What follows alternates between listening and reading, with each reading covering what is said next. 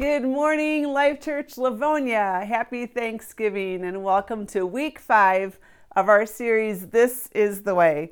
As we've mentioned in past weeks, This is the Way is a cultural expression in the Star Wars universe. I just gotta wonder, how many of you have watched The Mandalorian since we've started this series?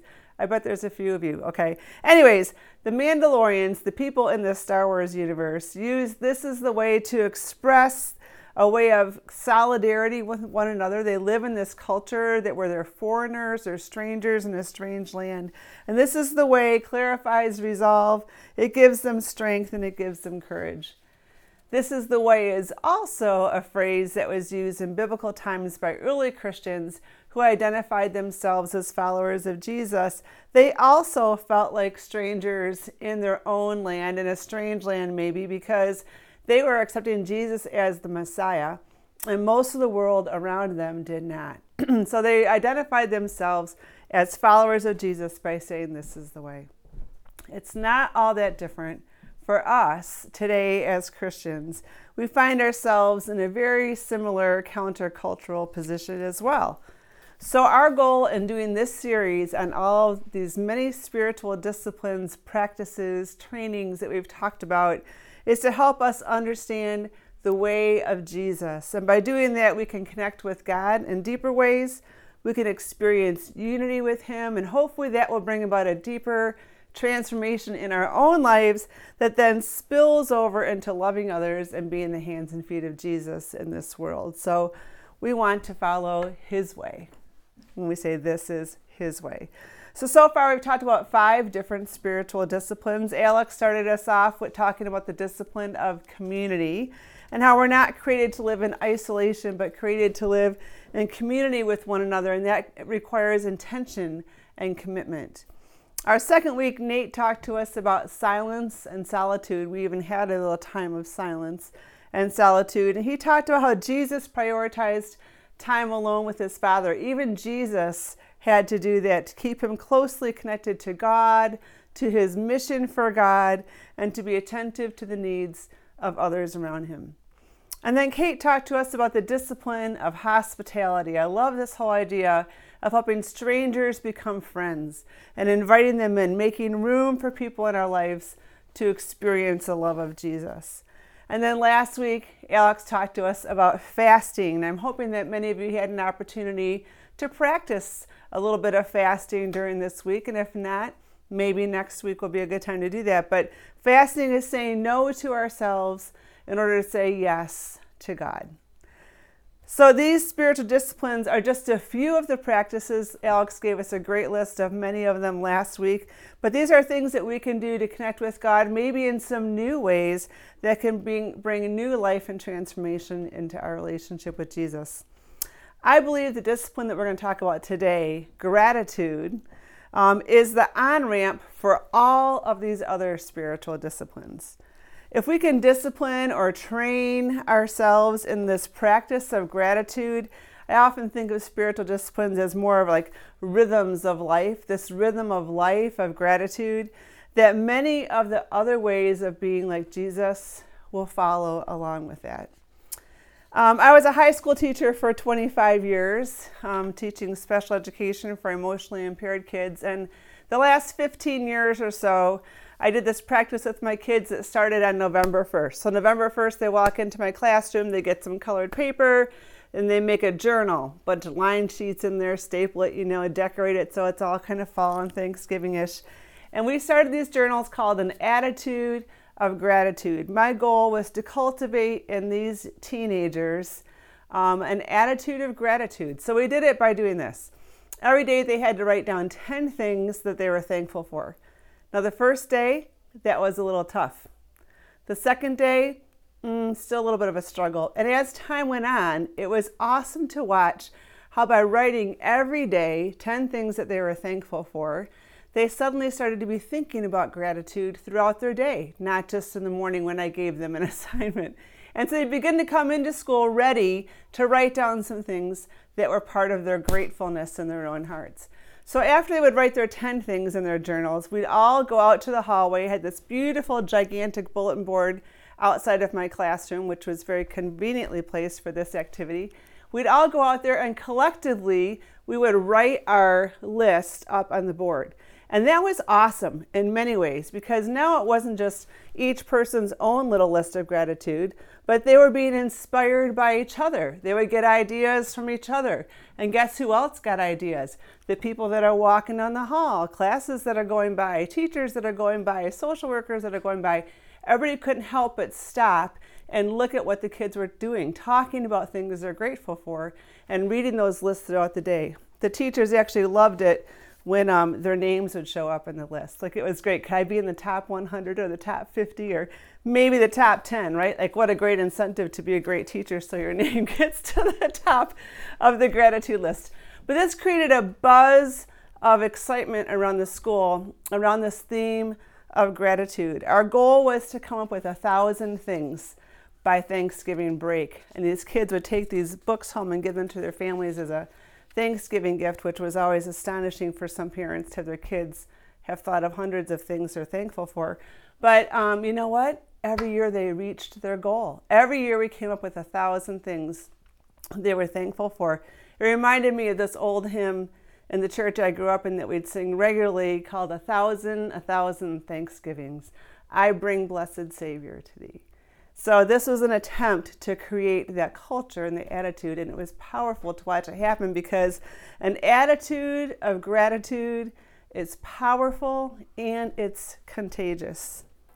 I love this time of year because of that. There's this cultural leaning toward thinking about gratitude, and it's often at the forefront of our minds. But it's also quite possible that maybe gratitude is not at the forefront of our minds at this time of year. It may be likely that we're engaging more in complaining and grumbling or fault finding and discontentment at this time of year, and it's very, very easy for all of us to get stuck in those places. It's easy to grumble, to complain, to be discontent about many things. One example would be prices. I can hardly go to the grocery store without coming home going, I can't believe how much food costs. Inflation is going crazy. It's so much to put gas in my car. We might be complaining about long lines, whether it's holiday shopping lines. Maybe it's a drive-through line at the bank or a drive-through line at a fast food place that just isn't going fast enough. And it brings out the best Scrooge in all of us, right? Waiting in line. Maybe we're grumbling and complaining about busy schedules. You know, we live as though our schedule controls us instead of remembering that we can control our schedule. That's frequently a point of grumbling and complaining, our busy schedules. Maybe we're grumbling and complaining about physical ailments. The older I get, the more I'm like, ooh, these aches and pains, I'm feeling them, you know, and not unusual to be with a group of friends and we're all talking about where our aches and pains are, right? And then maybe, just possibly, some people here might be complaining about road construction. Yeah, I mean, are you kidding me? 275, 96, 94, 75, 23. I mean, who decided to fix all of the highways at once, right? And it's years. It's like years that this is going to happen. And so instead of thinking, oh, this would be so great to have new roads, it'll make life so much easier and better, we're like grumbling and complaining. Maybe this past week during Thanksgiving, you were disappointed with a family member.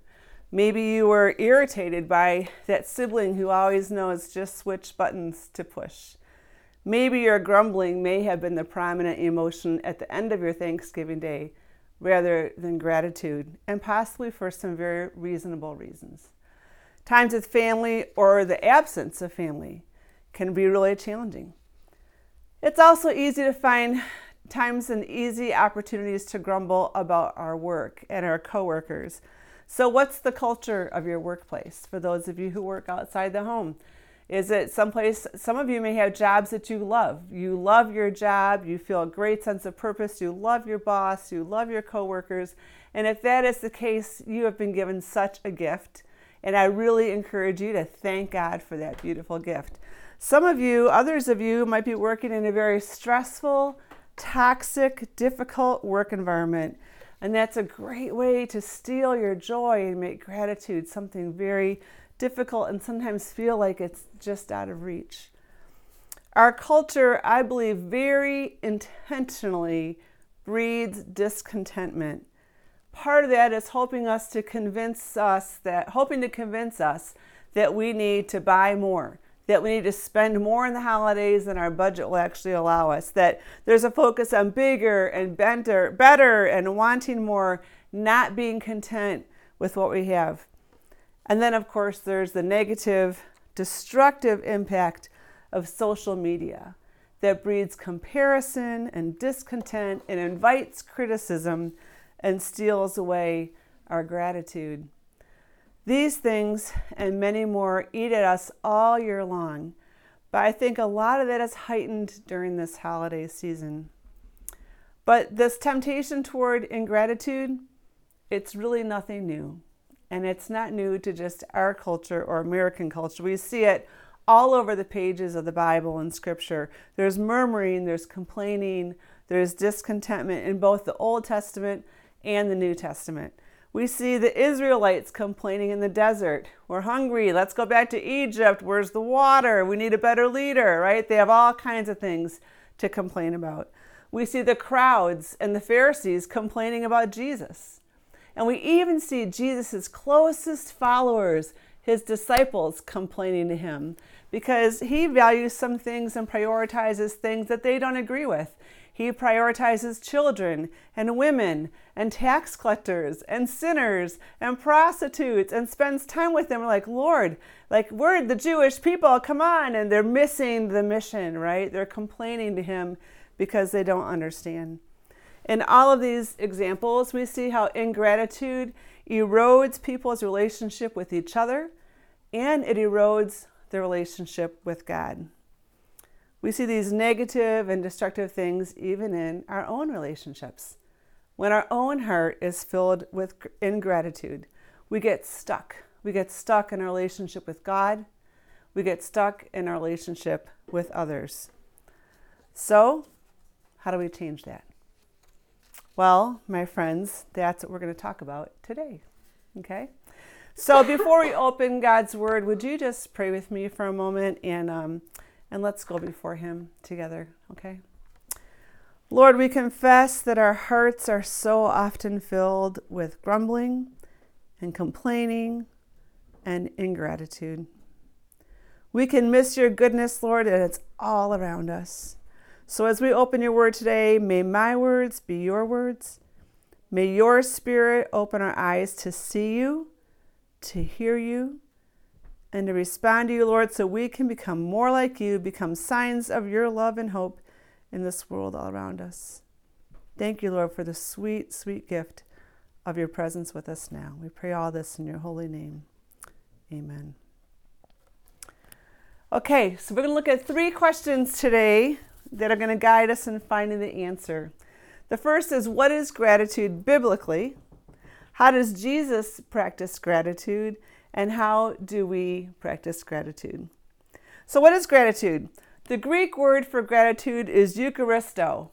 I love that. I love that that is the word for gratitude because this is where we get the word Eucharist, which some of us would call communion celebration, where we share the body and blood of Jesus. We do that regularly at Life Church Livonia. We're going to do it again today, right? And that's where we have the breaking of the bread and the sharing of the cup, remembering the death of Jesus on the cross, his resurrection from the dead. And in the Eucharist, we recognize that God has given us his very self for our freedom. And that will bring us to our definition of gratitude, which is this. Gratitude, or Eucharisto, is recognizing God as our gift giver. We recognize that all things come from him. It amazes me when I'm at a beach or an ocean and I can see the sunset and everybody's taking pictures of the sunset. I mean, everybody who's got a camera, they're out, right? Taking pictures of this beautiful gift of creation, the sunset. They're all appreciating it, and whether they recognize God as the gift giver or not, his beauty and love is just all around us every single day. But when we stop to say thank you and say, wow, look at this beauty that God has done, we're acknowledging God as the gift giver. Gratitude moves us from appreciation of something into a relationship with someone, ultimately with God. The greatest gift that God gave us is Jesus right in the flesh.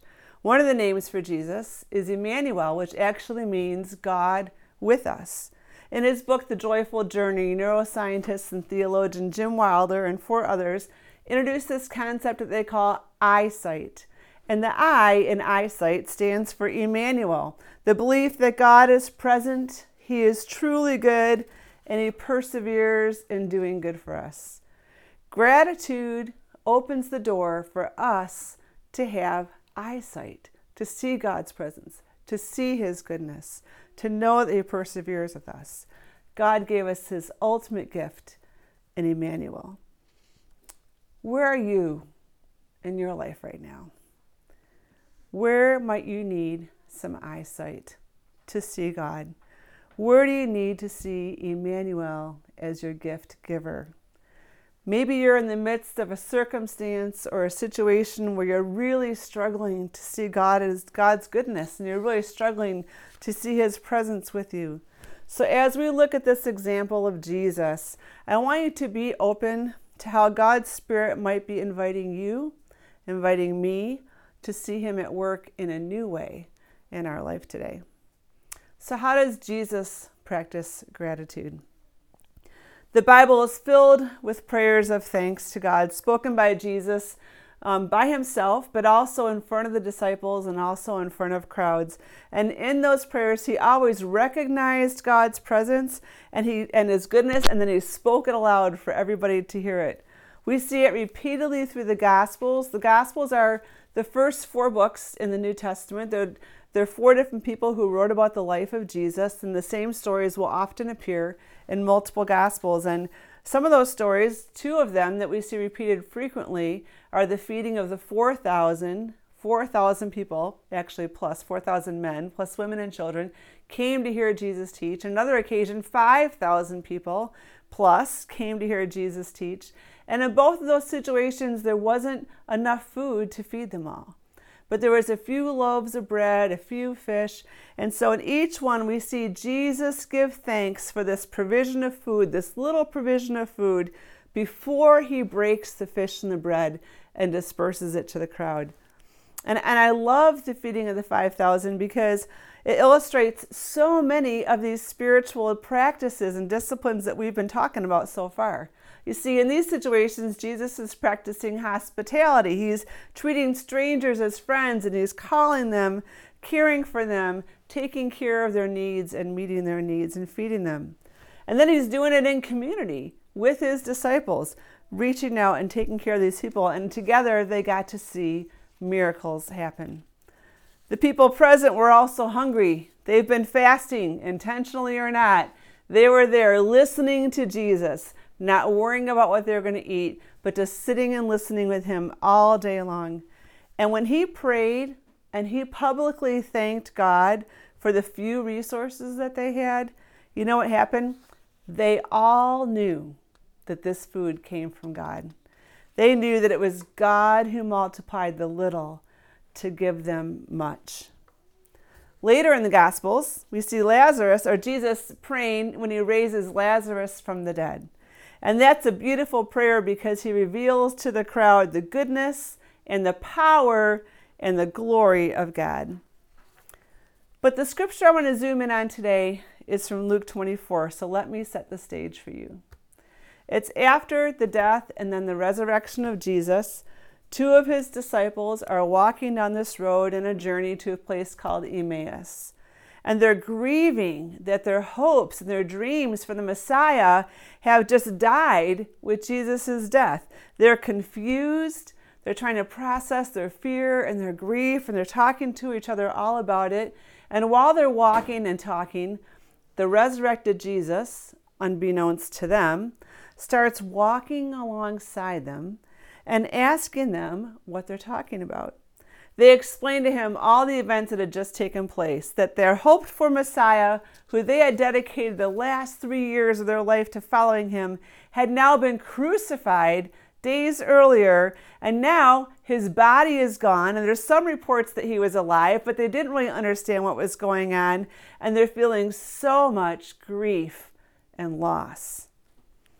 I want us to see something really important here in this passage. These disciples are in a dark place of confusion, grief, hurt, loss, and fear. Emmanuel, God with them, shows up and is literally walking alongside them as they process their pain. Yet they can't see God's very presence with them because they're blinded by what they don't have. The fulfillment of their hopes and their dreams and what they expected life with Jesus to be like. But the story doesn't end there, because Jesus does something to give them back their eyesight, their Emmanuel sight. So we're going to pick up in Luke 24, verse 30. After this long journey together, it's the end of the night, they invite Jesus to stop and stay with them and have dinner. So then it says in Luke 24, when Jesus, was at the table with them, he took bread, gave thanks, broke it, and began to give it to them. Then their eyes were opened, and they recognized him, and he disappeared from their sight. They asked each other, were not our hearts burning within us when he talked to us on the road and opened the scriptures to us? The turning point at which they began to see God was with them was when Jesus gave thanks. Gratitude literally was the doorway to their eyesight, and their eyesight, Emmanuel's sight. Their 3 years of following Jesus, living in community with him, were filled with this practice of Jesus always giving thanks before breaking bread with his disciples. It wasn't just the prayer or the breaking of the bread. It was the routine. It was the rhythm. It was the habit of expressing gratitude to God that Jesus had modeled and taught them how to do. The way that Jesus broke the bread, the inflection in his voice, the spirit with which he said, "Thank you, Father." That's what opened their eyes. When he gave thanks, now they couldn't help but recognize him. Jesus gave thanks so often in community with them that they picked up on all the nuances of the way that gratitude looked in his life and flowed out from him. Can that be said of me? Can that be said of you? Do we give thanks so regularly? Do I give thanks so regularly that the people closest to me could recognize me by my gratitude to God as my gift giver? This is the way of Jesus. Is it evident in my life? We, like these disciples, can be slow of heart. Jesus said to them on the road, "You're slow of heart. Don't you still understand?"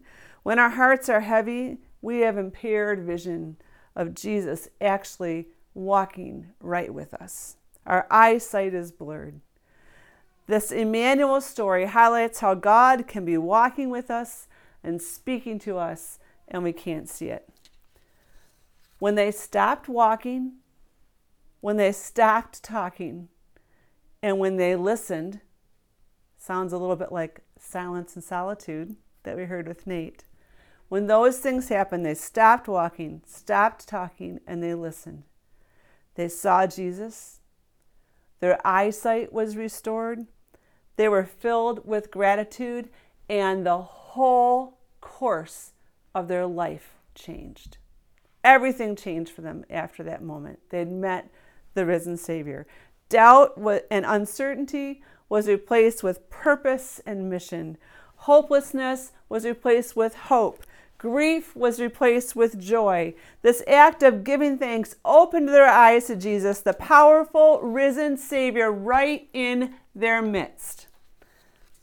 So how did Jesus practice gratitude?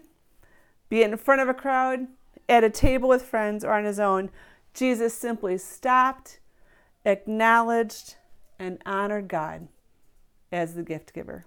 It's that simple. So, how do we practice gratitude? Well, let's do what Jesus did. Let's slow down our lives. Let's stop to recognize the good gifts of God all around us. Let's say a prayer of thanks, whether we're by ourselves or with others. It may be as simple as having regular rhythms or practices of prayer every time you start your day or you eat a meal, and all throughout your day, just stopping and noticing the gifts of God all around us. Like my students did, you could make a list, keep a journal, right, of all the things you're thankful for. But I'd encourage you, don't let it just be that. Say it out loud in front of other people. Tell them things that you're grateful for. Alex and I try to every day talk about at least 10 things that we're both grateful for. And it's been such a good practice for us to start doing this, because you know what? It gives glory to God. At the dinner table each night, a lot of you may already be doing this with your families, but I would encourage you to have everybody share something that you're thankful for in your day. Where did you see God show up today? One thing you're grateful for. Even kids can do this. Even little kids can do this. Your grandkids can do this. Do these things to create this attitude of gratitude. But we want to keep the focus not just on things we appreciate, but make it be gratitude, where we're recognizing God as the giver of these things that we appreciate. These simple habits of gratitude have proven to be life-changing. There's psychological studies that would say that aren't even about Christianity. But for our time today, I want to teach you a practice that you may be unfamiliar with. I love to teach you how to combine gratitude with silence and solitude that Nate spoke to us about, and it's called interactive gratitude.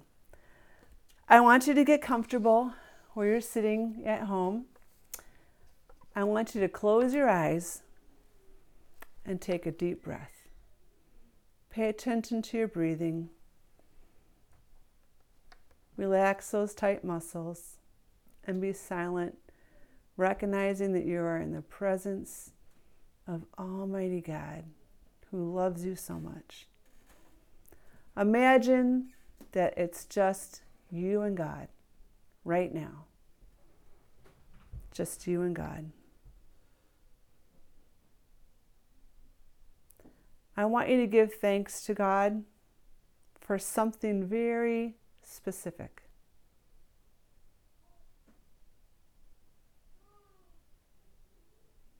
Think about that before the Lord. And now I want you to think about another thing. And another thing. I want you to imagine before you this parade of thankfulness. A parade of things that you are thankful for, all passing right before you as you thank Him. Take a minute and just think about that parade of thankfulness.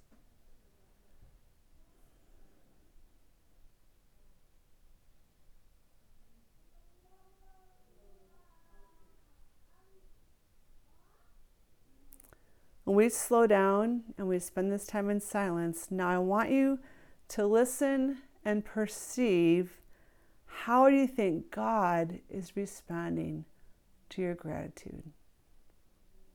Keep your eyes closed. Stay in that space with Him. This parade of thankfulness, but how do you think God is responding to your heart of thanks? What's His expression toward you?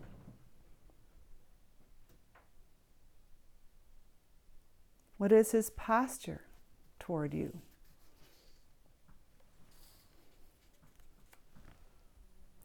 I'd like you to take a few moments, if you have pencil and paper nearby, and you can do it later if you want.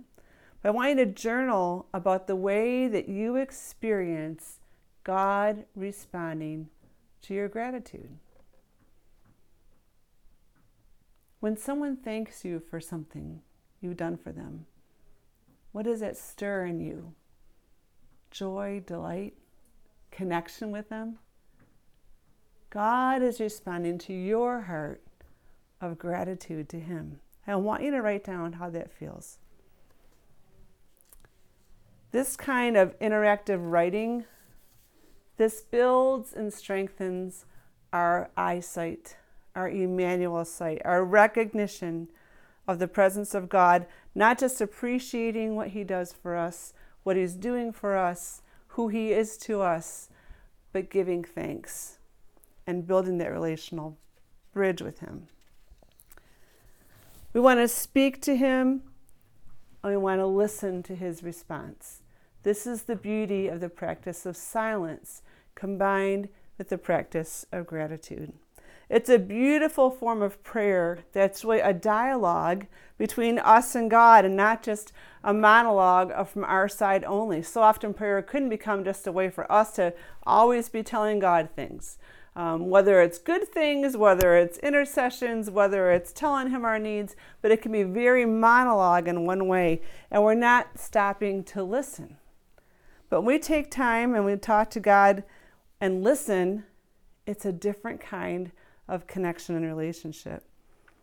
This monologue conversation with God causes us to miss out on so many things. We miss God as the giver of peace in all situations. We miss knowing that we're never alone, like those disciples in the road to Emmaus. They were talking, they were processing, they weren't listening. We're missing transformation, and we're missing God's heart for us. God's inviting you and I into a deeper relationship with him, a deeper knowing of him, a deeper recognition of his presence in our lives, and it starts with gratitude, seeing him, recognizing him, and saying thank you. In closing, this week we begin the celebration of Advent, the Christmas season, and this is the celebration of Jesus' birth, God himself putting on flesh to become among us, Emmanuel. And by being with us, he gives us the gift of forgiveness for our sins. He gives us hope and belief that his love is more powerful than the destruction, the wickedness, the illness, the pain, the problems of sin in this life that the earth has all around us. When Jesus came to earth, Emmanuel came to earth, he defeated sin and death. He took our punishment from sin. He was crucified, he died, he was buried, and he rose again 3 days later and opened this opportunity for us to have this intimate relationship with him that is meant to renew this world. It's not just about us, but it pours out of us to this world all around us and show others this way, his way, that's so different. And then as a bonus, he gives us not just fullness of life with him now, but eternity in heaven. That is the gift of hope. And when he left this earth, he left us his spirit, his indwelling presence that even the disciples didn't have. So because of the Holy Spirit, he is still Emmanuel, God with us. Maybe this gift of Emmanuel, God with us, is something you have never received before and thanked God for. It's the ultimate gift.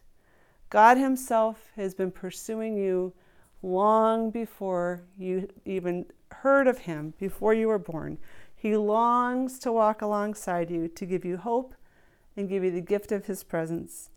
He wants you to have eyesight, Emmanuel sight, to see his ways, to experience his forgiveness, his deep meaning and purposes for your life, and to let you join him in bringing that hope to the world. If you've never received that gift from God, can I invite you to pray with me right now? Because Jesus is saying, I have this here for you. Will you join me in prayer? Lord Jesus, we are so thankful that you became Emmanuel, God with us. Our hearts are full of gratitude because, Lord, you made a way. You brought forgiveness. You love us as we are. You're walking alongside us, helping us to learn your way. Thank you for your constant presence with us. Thank you for the new life you want to give to us. And Lord, I just confess to you that I need you, Lord, in my life. I want you. I want to have sight of who you are, this giver of good gifts, alongside me, Lord, whether circumstances are easy or hard, wonderful or difficult. God, your presence is with me, and that's the gift you give. And Lord, I want that. I want to say yes to following you. And Lord, for those of us who've been following you for a long time, But Father, we get so caught and stuck in grumbling and discontentment and complaining, and it steals our joy. It blurs our eyesight, our Emmanuel sight. Lord, cleanse us from that. Restore and renew our hearts. Help us to see you afresh. Help us to walk with you, to say yes to you, to notice you, Lord, to recognize you, and to give you thanks.